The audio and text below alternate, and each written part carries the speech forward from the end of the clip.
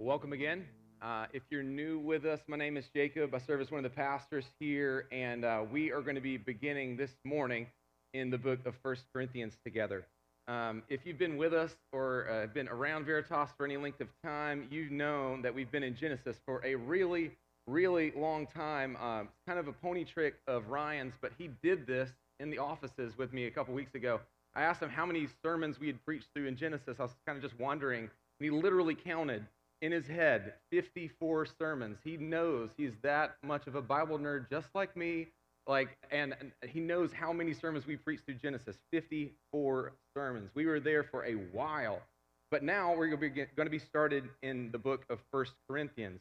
The book of First Corinthians, the kind of game plan for how we're going to be going about this is for the next number of months, we will be in chapters 1 through 8 this fall. We'll take a quick break in Isaiah over Advent, the Christmas time season, and then we'll jump into chapters 9 through 16 in the spring. But one of the exciting things of going through 1 Corinthians together is what we've done is we've put together a series guide for you. This series guide, you can see an example of it, it'll come up on the screen, is a digital guide that you can download at veritasfayetteville.com and on our series page on our website, but it's right there on the home screen. You click a button, it's right there on your phone, your tablet, any device that you have. It's totally digital, online. We're not going to print these things. So if you want a print copy, you can print one for yourself at home from your printer that you have from 1997 or all those other printers that had to come with those laptops that you bought from Best Buy before it closed, right? So if you want a print version, I'm sorry, but this digital guide is one I hope is going to unify us together as a church as we walk through the book of 1 Corinthians passage by passage. You can see examples of this come up on the screen as well. We have put together both observations, general observations, and questions for you to be able to walk together, both individually and in your community groups. And what we hope that does is there's a whole bunch of questions in there, more than you could get through in a group study. Hopefully, you'll be coming to these studies, to the community groups, through the or discipleship groups that you're a part of within the church, are ready and willing to talk about these passages in 1 Corinthians, kind of chomping at the bit to get at what Paul was really all about here. What we really hope in walking through a book like 1 Corinthians, though, is something that we feel pretty unified together as leadership as a church. If you know anything about the book of 1 Corinthians, it's a letter written by Paul to this really messy, broken, jacked up church in Corinth. I mean, they were marked by, and the whole letter is marked by division. We'll get to that next week. But division over kind of what to do with Christian celebrities, who do you follow, whose podcast have you signed up for, that kind of business. But then also sexual immorality that was kind of rampant in the church. It was wild, y'all. Like, it was absolutely wild in this church. Some other things that we'll see in the book, and kind of just as an overview of the letter, the book will open up with a opening and Paul's thanksgiving, which is what we'll look at today. It will very quickly move into division within the church. Now, actually, they should be boasting in Christ in chapters 1 through 4. Sexual immorality, lawsuits, principles for marriage, that's going to be fun. Chapters 5 through 7. Then we'll look at idolatry, what to do with food sacrificed to idols, because, that's all we talk about nowadays is food sacrificed to idols, right? No, actually, it's very relevant for our lives, and we'll see why that's the case in chapters 8 through 10. Then finally, we'll get to orderly Christian worship in 11 through 14, and then Paul's going to hammer the resurrection in chapter 15 together. Paul closes out the book with one final, his travel plans and some final exhortations from him. And so you might be asking the question, with all of this kind of big problems represented in this letter, this book of 1 Corinthians, why in the world are we preaching through something like this? In this day and age, at this point in history, where in the news, even recently, it's like, well, yep, look, another church scandal. Look at another reason why some people are leaving the church because of abuse or neglect, or things that are broken and messed up, or well, the church is just full of a bunch of hypocrites, right? No, this is exactly why we need to preach through 1 Corinthians. This is why we need to look at this letter together. It's because, turns out, we as the church aren't that much different than the church in Corinth. We are broken. But the good news that the good news that Paul preached to this Corinthian church that we're going to see again today, the same good news that we need to hear this morning. We need to hear these teachings through the voice of Apostle Paul. And our hope for this series is that as we walk together, passage by passage through this book, God's going to unify what is divided within us. We've entitled this sermon series, A Church Divided, Now United. And the only thing that we can truly unite around totally and completely with no division, Jesus. That's it. That's going to be Paul's main theme throughout the letter, week after week after week. Yes, we also need to be shaped by his biblical teachings on sex and idolatry and worship and Christian celebrities and spiritual gifts and how we're to relate to one another. But again and again, he's going to land us on the gospel and how we are united in Jesus. Paul is going to call the Corinthian church, but also to us as well, to a level of relational ownership with one another that might make you uncomfortable. Like, you should care about the sin of others. You should care about your own sin and how it affects others within the church. We hope to see that relational ownership take root within this church body. This church body right here. So when I'm speaking to right now on this Sunday morning at this point in history, the Bible wants us to be unified together as a people. In short, we hope to move as a church from being a church divided by our differences to being united in Jesus. I'm going to pray for us one more time, and then we're going to jump into the text together. Pray with me, church. God, I pray that you would unify us by your word, by your spirit, that you would do the work that you promised to do, that you've shown through your word, that the note that you resoundingly hit through these scriptures again and again to us, Jesus, is a word of grace. A word of grace that saves us, that sanctifies us, that keeps us until the day that you return to make all things new. God, for those of us here in this room that they feel the hurt, the abuse and the neglect, maybe even they have the doubts of, is this church really a safe place? Can church be a safe place? Can it be a place where I'm known and not judged for those things, but rather offer the good news of the gospel? God, may it be so. Would you meet us in those places of hurt? Would you meet us in those places of brokenness? God, for those of us that are excited to be here this morning, that want nothing more than to hear again of the good news of the gospel as shown in your word, God, meet them with the joy that they so readily desire to be met with in you. God, I pray for all of us, God, that we really would seek to be a people united in Jesus, not divided by our interest in one thing or another, or our preferences, but God, that we would be united in you. I pray that in your name. Amen. And the church said, amen. All right, so go ahead and grab your Bible. Meet me in 1 Corinthians chapter 1. If you're new to the Bible, or if you don't have one, if you grab one of those black hardback ones on the way in, and you don't own a Bible, you can have that Bible that you picked up at the table back there. We want you to have a Bible, and it's going to be really important because you're going to need to look at it this morning. Put your nose in the book. See the words on the page. Doesn't matter what I say up here at the front, as long as if it doesn't accord with these words, this is the very word of God to us. It doesn't matter what I have to say. It doesn't matter what my opinion is, right? These are the words of life, not the ones that come out of my mouth. So the book of 1 Corinthians, if you're new to the Bible, near the back half of it, if you hit the maps, you've gone too far. It's right after Romans. Let's look at 1 Corinthians chapter 1, verse 1. Paul, the patient pastoral apostle, begins his letter to the church at Corinth like this. Paul, called by the will of God to be an apostle of Christ Jesus, and our brother Sosthenes, to the church of God that is in Corinth, to those sanctified in Christ Jesus, called to be saints together with all those who in every place call upon the name of our Lord Jesus Christ, both their Lord and ours. Grace to you, peace from God our Father and the Lord Jesus Christ.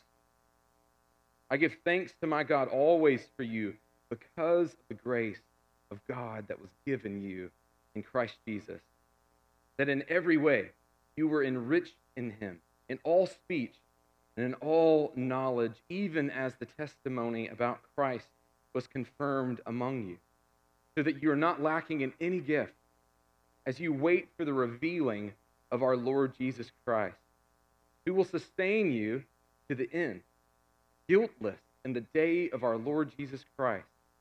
God is faithful, by whom you were called into the fellowship of his Son, Jesus Christ, our Lord. Let's stop there.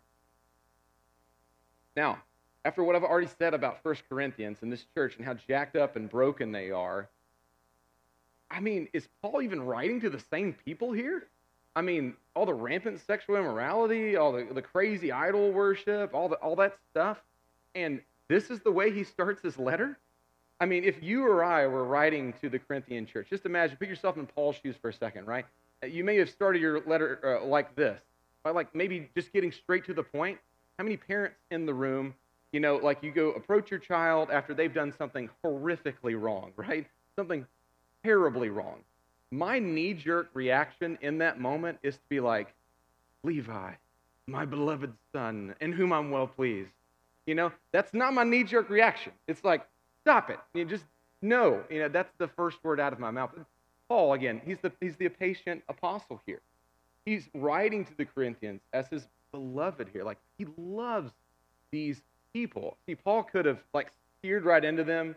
He could have like just started his letter kind of like mocking them to kind of try to get them to stop what they're doing, to shame them out of doing all the bad things they're doing. Or he could have just kind of like at that time on the parchment paper just traced a picture of his middle finger just saying, stop it, sign Paul, right?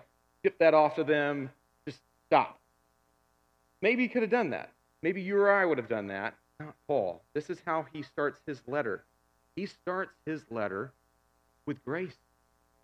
He starts his letter with speaking gospel truth over these, and he calls them saints. Maybe you're new to the Bible, and Paul is an unfamiliar figure to you, right? Paul, if you remember from back in Sunday school, for those who grew up in the church, he's a former persecutor of Jesus' followers. We've read through Acts before. This guy was bad, like bad to the bone. He witnessed the stoning of Stephen, like one of the first followers of Jesus, proclaiming it, like he's named as like one of the deacon-like guys in the church. Like he approves of his stoning. Like they took big rocks and threw them at them until he died. They didn't get him high, right? No, they did. They beat him with rocks until he died. This is Paul. He's a bad dude. He's going around murdering Christians, but now he's been saved. He's been saved by Jesus. He's an apostle now to the Gentiles, what they call the non-Jewish folk. And Paul, what he's been doing for the past number of years, he's been going around planting churches. This is why we as a church are committed to seeing other churches planted around the world. We support, and if you give to Veritas, know that you give to a number of church plants, and Pillar Church and Pillar Okinawa, that you give to Redeemer Al Ain, that's in the UAE. You give to George, South Africa, Grace Church there. Like those churches around the world. This is what Paul was doing, planting churches all over the place. And apparently this Corinthian church, you only got a little bit of snippet of it in Acts 18, but this church grew. See, the ESV Study Bible says this about the Apostle Paul and his ministry. The Apostle Paul wrote this letter to the Corinthian church in the spring of somewhere around AD 53, 54, or 55. This is the near end of his 3-year ministry in Ephesus.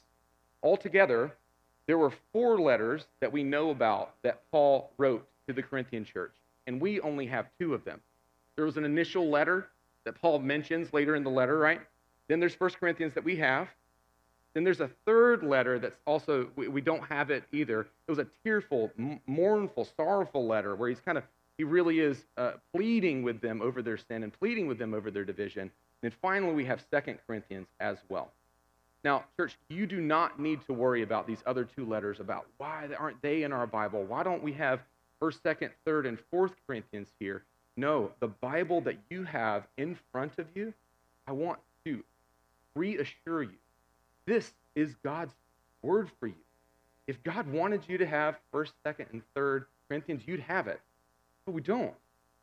And the Bible wasn't just compiled It wasn't like a conspiracy theory of men with white beards, in a room somewhere, kind of like, oh, how can we just make sure what we've got going on in our, things that we desire are going to make sure that they make it into the scriptures.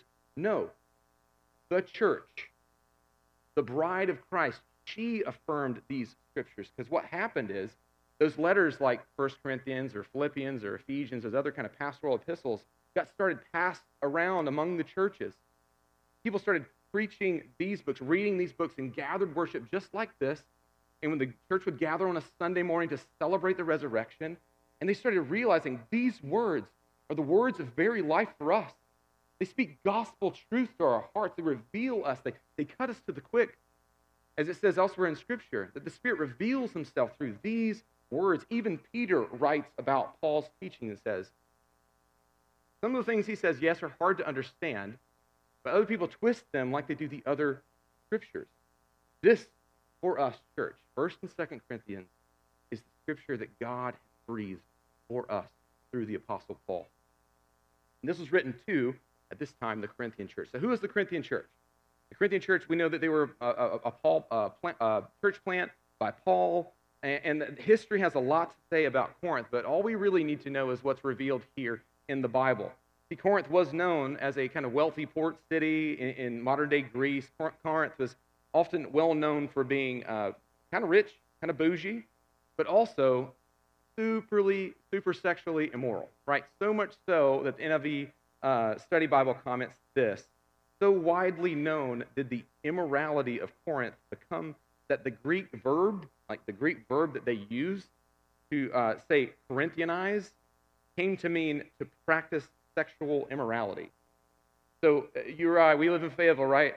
I kind of shudder to think about what it means to Fayettevilize someone, but I'll let you figure out that. And maybe before our brains go in a million different directions, let's remember that as we go through this letter, we're going to see just how deep the rabbit hole goes with all the things that Paul's going to need to correct in this jacked up church. And that Paul could have started his letter in any number of ways, but the first note he hits is one of grace. What we're going to see this morning is three main things in Paul's introduction to the Corinthians.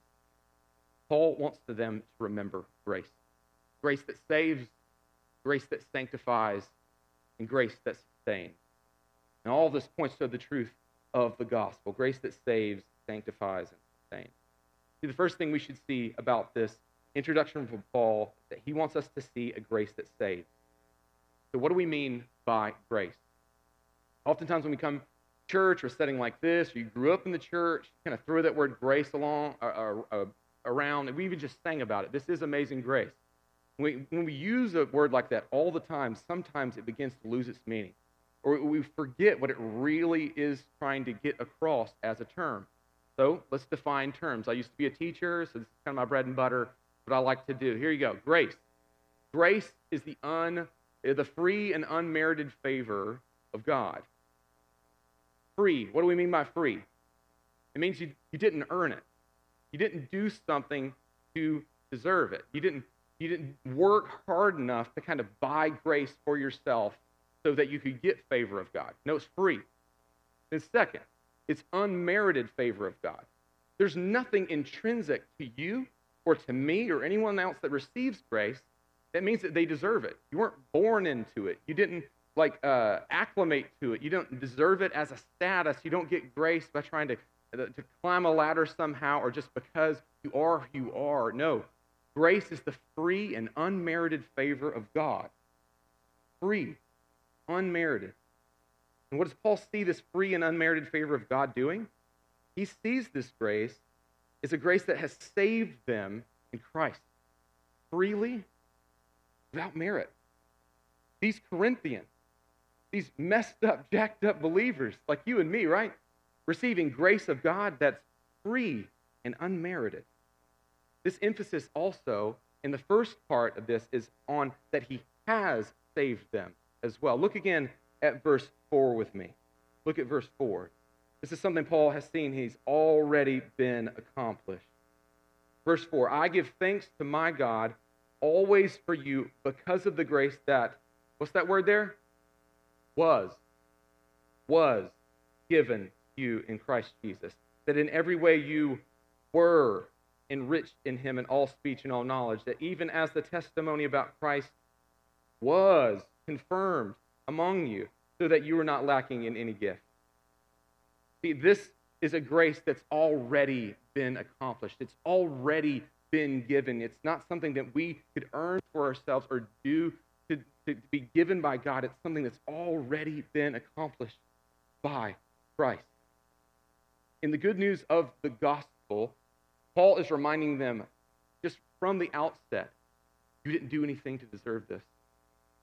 The affections of God have been set on you, not because of some type of merited favor, but because God has chosen freely to set his love upon you as Corinthians, as the church, as God's chosen ones, as Ephesians would say, holy and beloved of God. This is the grace that Paul's talking about. But Paul also sees this grace as evidence by certain things. It has evidences. It means that you could see that it's there because these things are present. Paul sees these evidences of saving grace in a few ways. Look at verse 5. They've been made rich in all speech and knowledge. That means they've been given spiritual gifts and special knowledge about God that the rest of the world didn't have. There's other places around that area of Greece where they haven't heard the good news of the gospel, but not at Corinth. They've heard good news of the gospel. They've been enriched with speech and special knowledge about God that the rest of the world just didn't have. Verse 6, that the confirmation of the testimony of Christ, they actually believed the gospel. They didn't just hear it, they believed it. It was confirmed among them. Then in verse 9, might be the most glorious of all. They've been called into the fellowship of Jesus. They've been brought in and made part of the family of God. And all that, all by grace. A saving grace in them. What this means for us this morning is that if you're here and you have believed simple gospel, that Jesus died for your sin, and he was raised on the third day according to the scriptures, raised to new life for you to abolish sin and death in your place forever, these same things have happened for you. You have been given spiritual knowledge. You have been given spiritual gifts. You have had the testimony of Christ affirmed in you by belief in that gospel, and you've been called into the fellowship of Jesus. You are a child of God. It's hard for you to believe that in this moment or not. It's already true about you if you've believed good news of the gospel. And all of that by grace. See, if that's you and you have come to faith recently, maybe you're in a season of life where everything in your life looks absolutely out of control and messy, but there's one thing that's true in your life, that you believe the good news of the gospel. Guess what?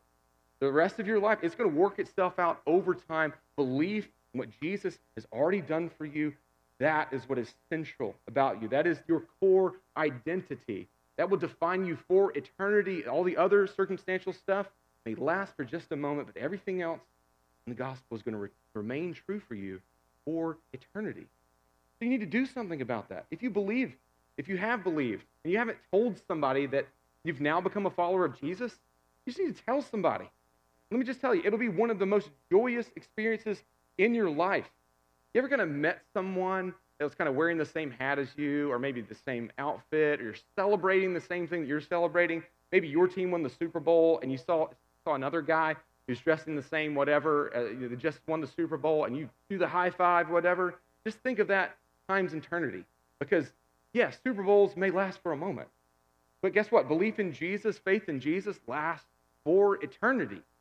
And so we want to celebrate that with you. Even next week, you know what we're going to do? We're going to put a trough down there, and we're going to baptize people because people have come to faith in Jesus. And we're going to go nuts because it's one of the best things that we get to do as a church is recognize the fact that Jesus brings people from death to life. The best news about you. Tell somebody. Come to the back of the room, pray with the pastors or some of the leaders. We got men and women back there who would love to pray with you, but also get baptized.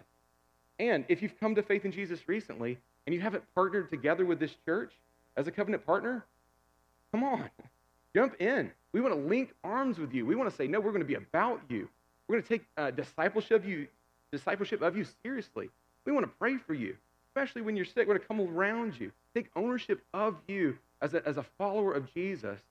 And partnering together with this church just means so much, because it means that other people are affirming what's already been made true in you in Jesus. You are a follower of Jesus.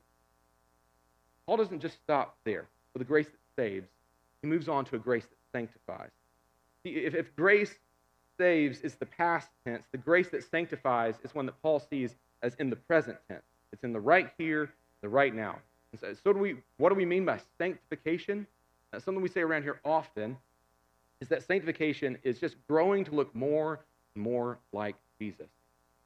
Now, in my mind, if you were to graph that on a chart in my life, I would really like for that chart to look like one line kind of just going straight up over time like this, growing to look more and more like Jesus over time. But you know what it often looks like in my life? Like this. Like up, down, backwards, maybe some scribbles in there somewhere, just absolutely all over the place, because growing to look more like Jesus over time should be true of you as a follower of Jesus, but like the trajectory is anything but a straight line in just one direction. It's just really hard to see that, and we'll see that all over 1 Corinthians. So what does that actually look like? Growing more and more looking like Jesus means saying no to sin and yes to Jesus. It means delighting less in the things of our flesh and the world, and delighting more in God. Finding our identity, our purpose, our value, who God says we are and who we try to define ourselves as. See, this is what Paul says by not lacking any gift here. He's referring to these gifts of grace that we may receive when we say no to sin and yes to God. In each and every moment in our lives that it happens. Let's look at that shift that happens between verses 6 and 7, from the past tense to the present tense. Look at verse 6 again.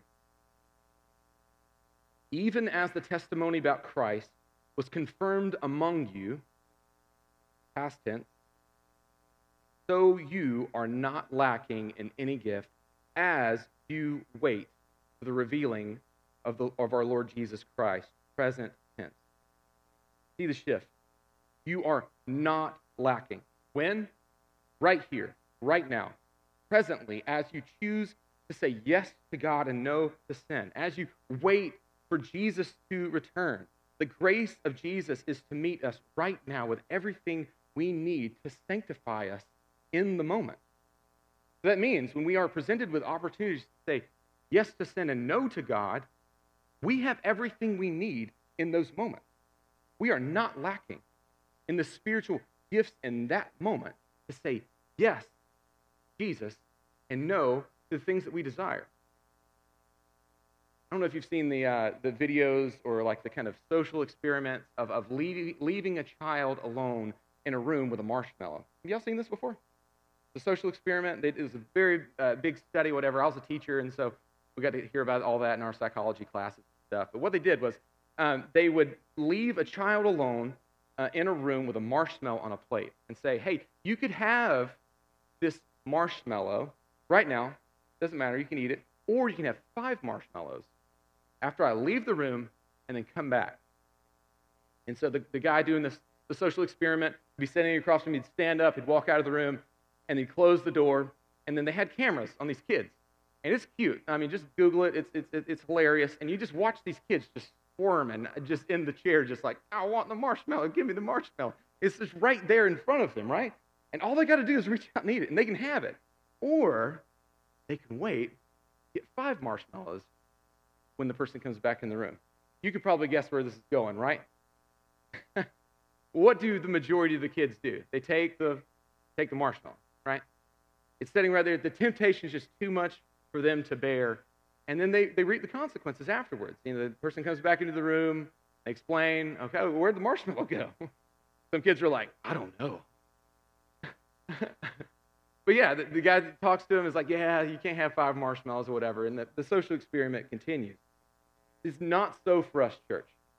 In that time, we when we are presented with opportunities for sin, to kind of have the thing that we think we want here in the moment, set right in front of us. We think we want it. We think we'll get what we desire in that moment, but it's only a temporary satisfaction.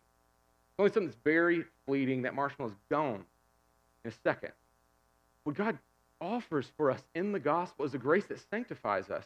It sanctifies us to say no, sin, and also yes to the greater, the better, the good thing. Because it's not just a marshmallow that's waiting for us. It's a 5-course dinner, right? Like real communion with God and a real depth of relationship with Jesus Christ, our Savior. Yeah, all of our desires are met there. And not just the carnal, I want the marshmallows in front of me type desires, but like the deep-seated, I need soul rest because this life is moving faster than I could ever try to cling on to.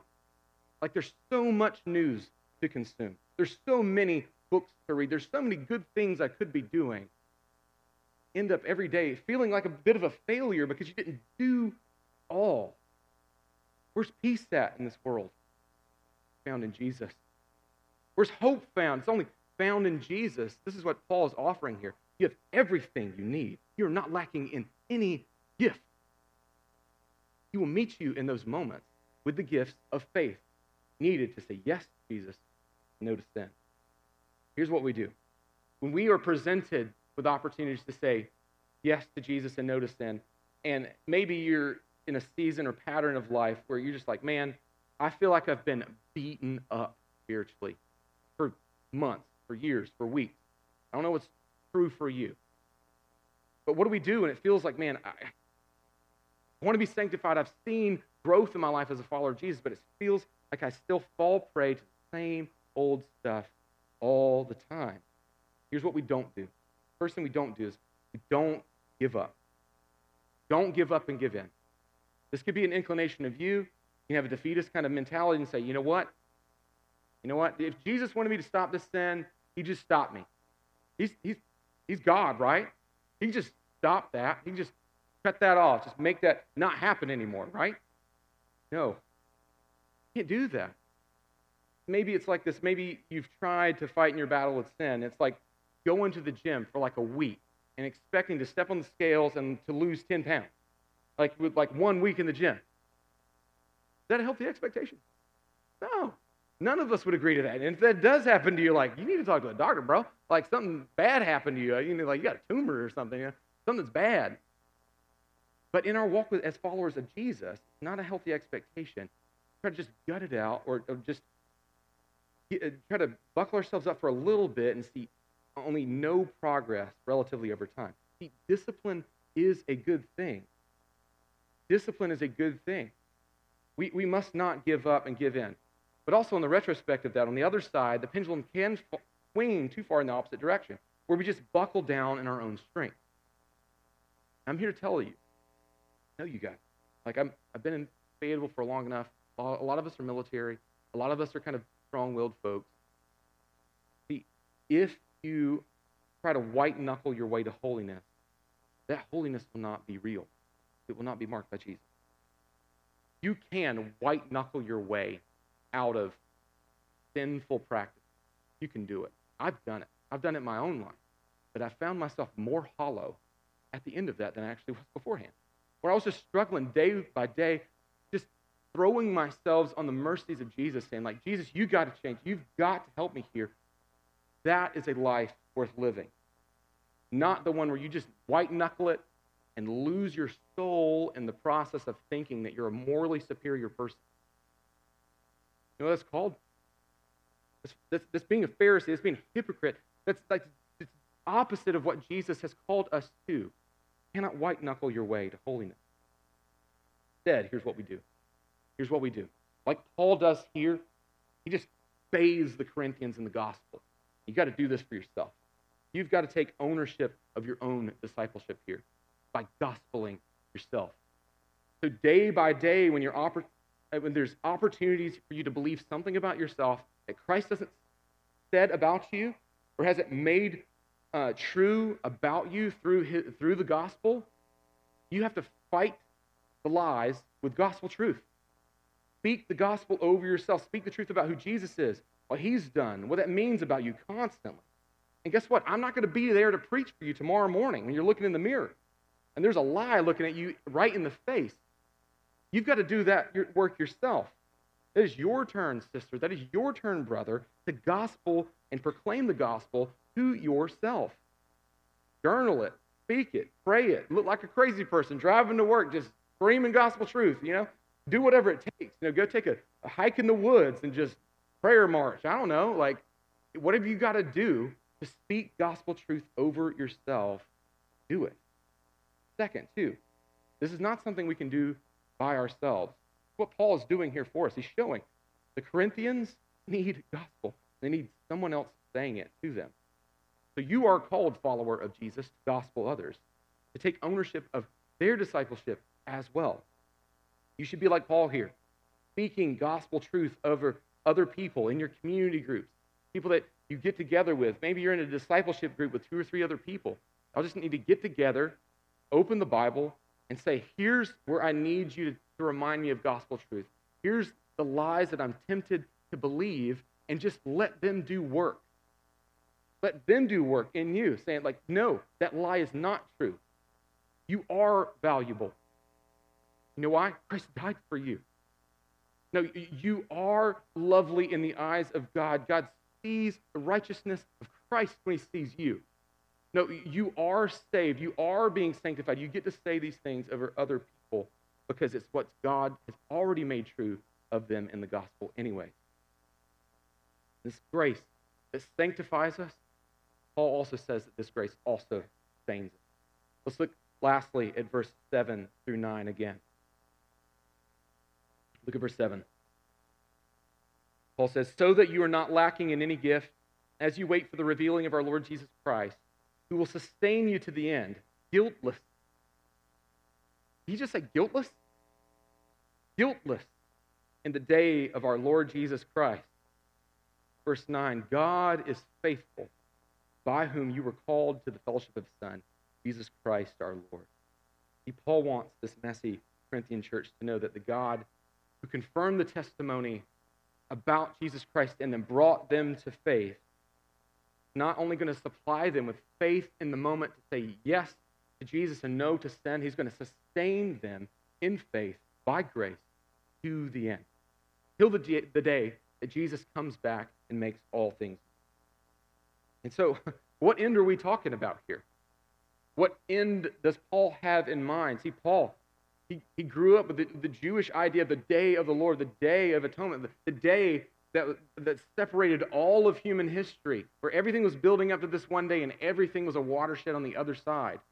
That day, in Paul's mind, got 2 markers in history. One, happened already on the cross in the person and work of Jesus. That all sin for all believers would be nailed to that cross, that the suffering and the shame that I deserved for my sin would be dealt with by Jesus on that cross, and Jesus would only bear that, die.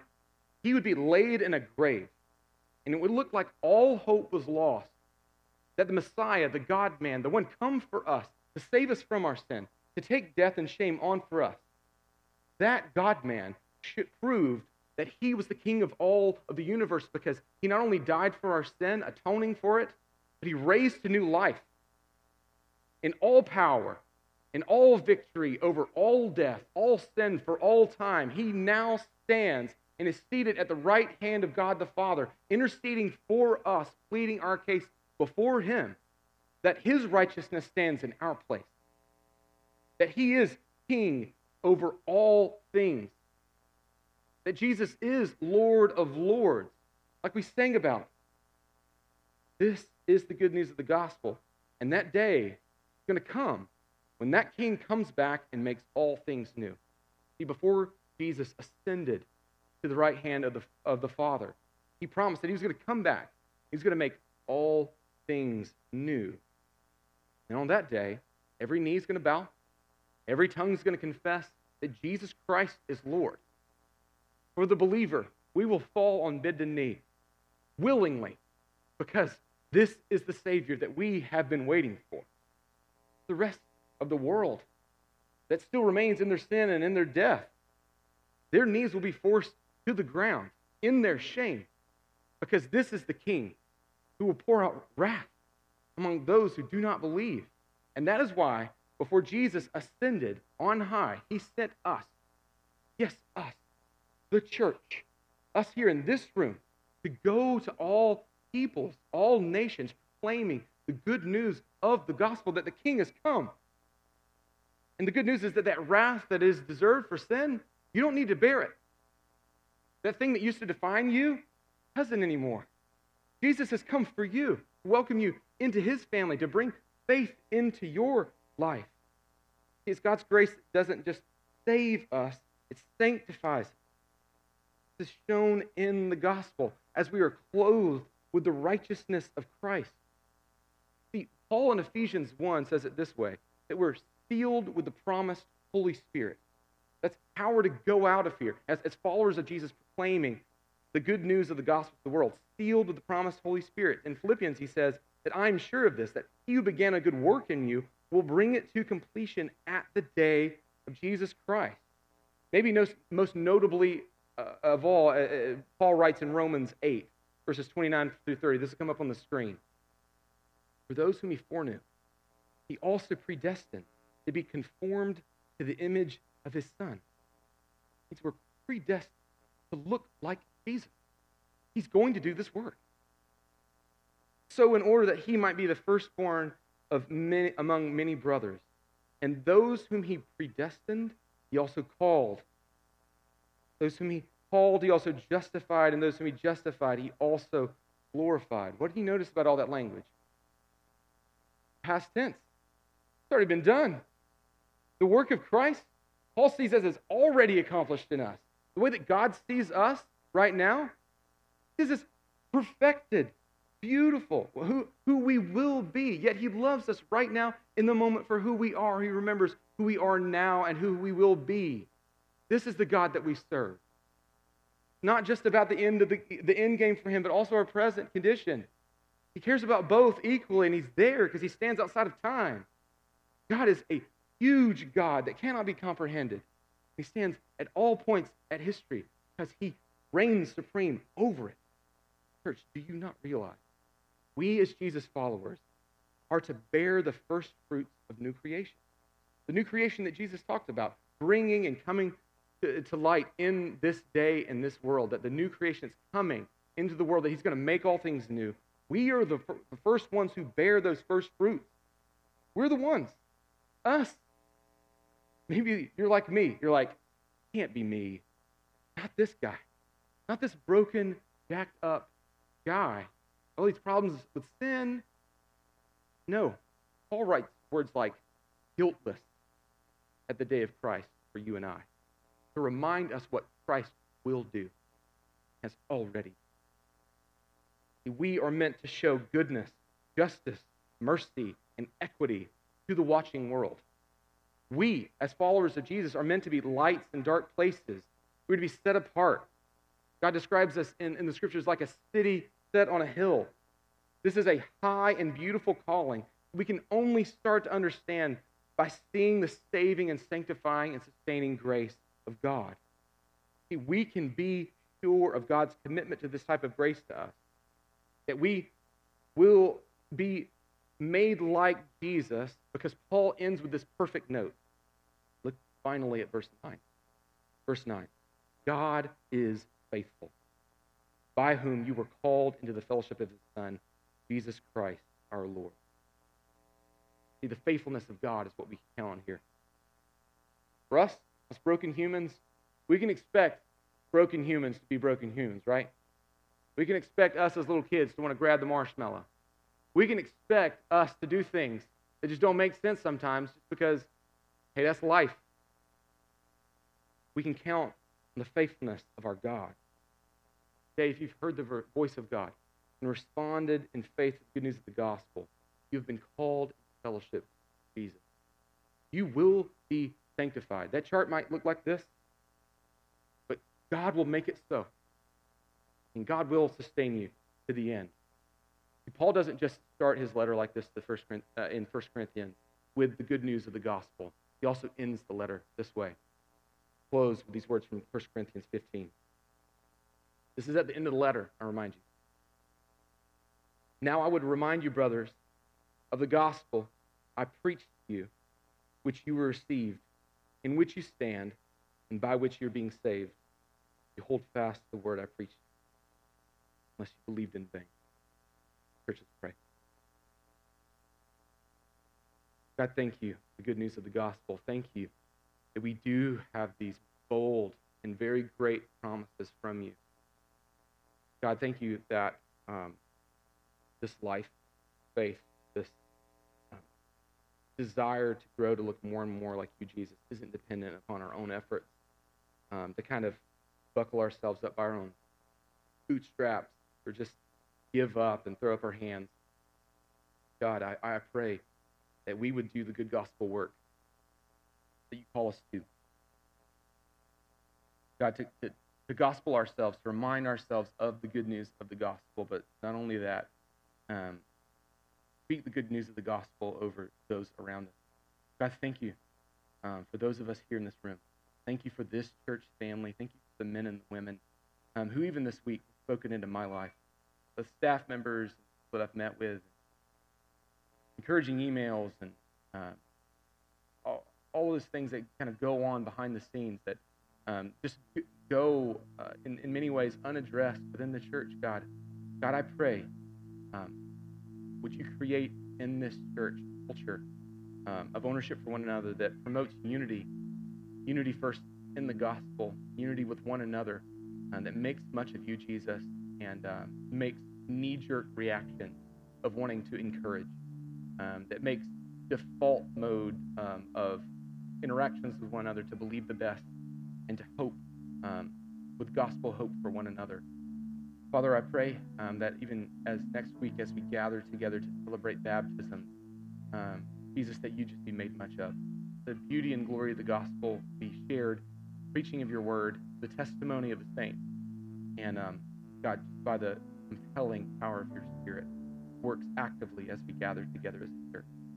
Pray this, Jesus. Amen.